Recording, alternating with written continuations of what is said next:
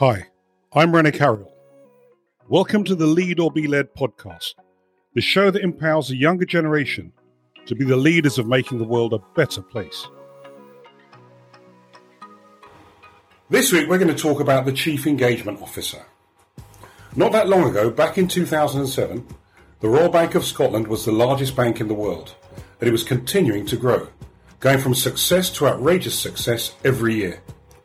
But it soon overreached and gambled once too often. The fall from the top to the bottom happened in no time whatsoever. The following 10 years have been humbling for the bank and many of those associated with it. Ross McEwan, the Chief Executive Officer, has been driving a carefully managed and pragmatic turnaround.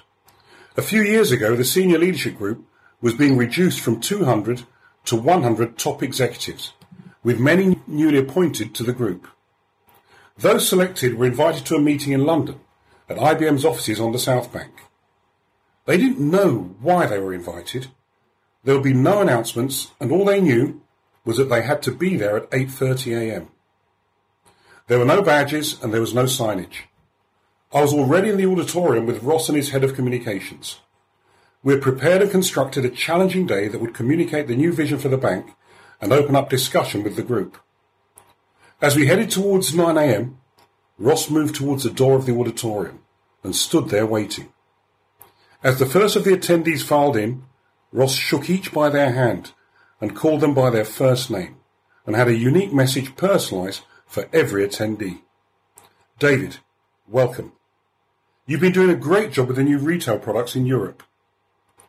He warmly shook the hands of all 100 attendees, and he remembered every one of their first names. It took him nearly 45 minutes. But what an investment in each of them and the team.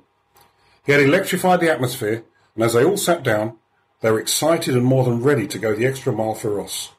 He was definitely the CEO, the Chief Engagement Officer. The new age multifaceted demands of the CEO have made the office the most unlikely place to run a business from today. The days of the aloof but brilliant CEO spending most of their time in long board and executive committee meetings are becoming fast history. Unrelenting advances in new technology, the wide generational shifts, and rapidly changing demographics have changed the demands of the role of the CEO. Being clever is a prerequisite, but nowhere near enough on its own anymore. There is a clear and growing need for a more dynamic approach, meaning that the modern chief executive must be more visible, accessible, and much more engaging than ever before. It should not be mistaken for having to be a charismatic extrovert.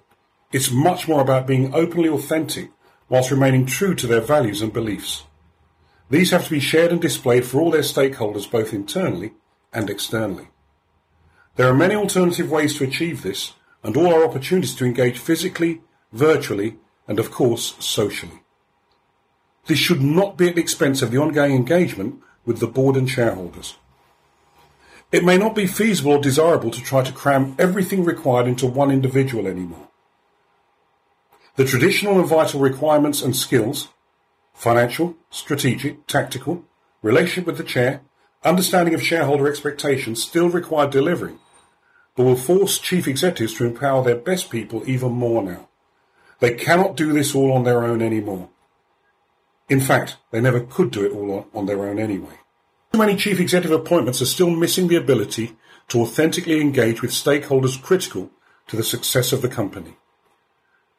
This need for always-on engagement is fundamentally redefining the role and forcing the demand for different attributes and capabilities from the potential contenders for this prized role.